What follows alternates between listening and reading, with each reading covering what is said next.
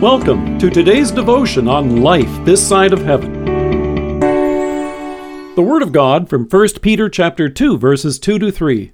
Like newborn babies, crave pure spiritual milk, so that by it you may grow up in your salvation, now that you have tasted that the Lord is good.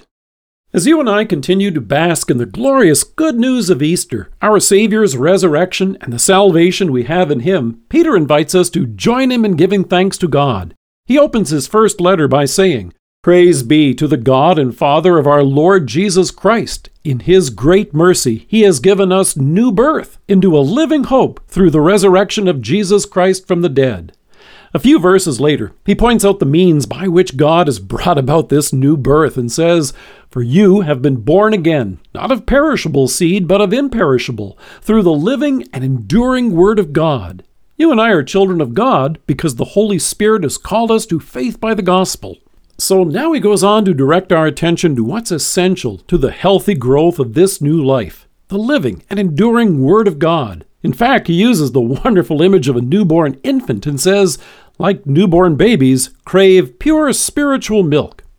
As the pediatricians at the Mayo Clinic and the Cleveland Clinic and others point out, a baby's craving for milk is instinctive. The rooting reflex to find it is almost immediate after birth, and it begins while the baby is still in the womb. In fact, as the folks at Science Direct point out, a baby begins rehearsing the swallowing movement in utero so that it's ready at birth. And as they note, by 13 to 15 weeks, the taste buds of the fetus are fully developed. So when they're born, they're ready to go. It's no understatement to say that newborn babies crave milk. Recognizing our need then to hear God's word, Paul uses this image, but he couples it with the imperative for you and me to long for it, crave it. Even for newborns, within 4 to 6 months, those instinctive reflexes begin to wane as the body's voluntary actions take over.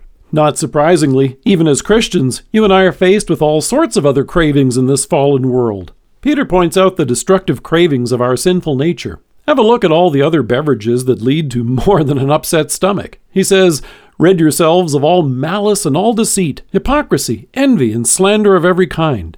In recent years, nutritionists have pointed out the dangers that sugary beverages, soda pop, and power drinks have in our system. But while we may tolerate some of these in moderation, there's no safe level of hatred, envy, lies, gossip, and duplicity.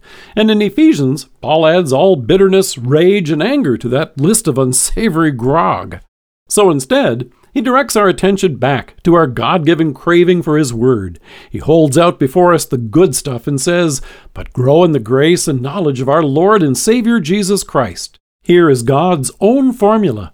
When Paul looked at the new life of faith that God had created in the folks at Thessalonica, he wrote, "We also thank God continually, because when you received the word of God which you heard from us, you accepted it, not as the word of men, but as it actually is, the word of God, which is at work in you who believe." Here is the wonderful assurance that God had you in mind when He sent His Son to redeem you from your sins by His death for you on the cross. Through faith, you and I have forgiveness of sins, and everlasting life with Him is His gift. With the Scriptures, here's God's own formula, by which He has not only made us His redeemed child, but now also keeps us strong and healthy in this same saving faith. Let us pray. Loving God, thank you that I may drink daily and deeply from your word. Amen. Dear friends, we invite you to download a free audio Bible from the good folks at Faith Comes by Hearing. You can find the link to their site on our webpage, as well as an opportunity to download their app to your phone. In addition, if you have a family member or neighbor who doesn't speak English, they have audio Bibles available in over 1,700 languages and counting. Here's a remarkable resource you'll want to check out and share. Thank you for joining us. If you are listening to us by podcast or on Alexa, we invite you to browse the resources that are available on our site at lifethissideofheaven.org. God bless you and have a great day.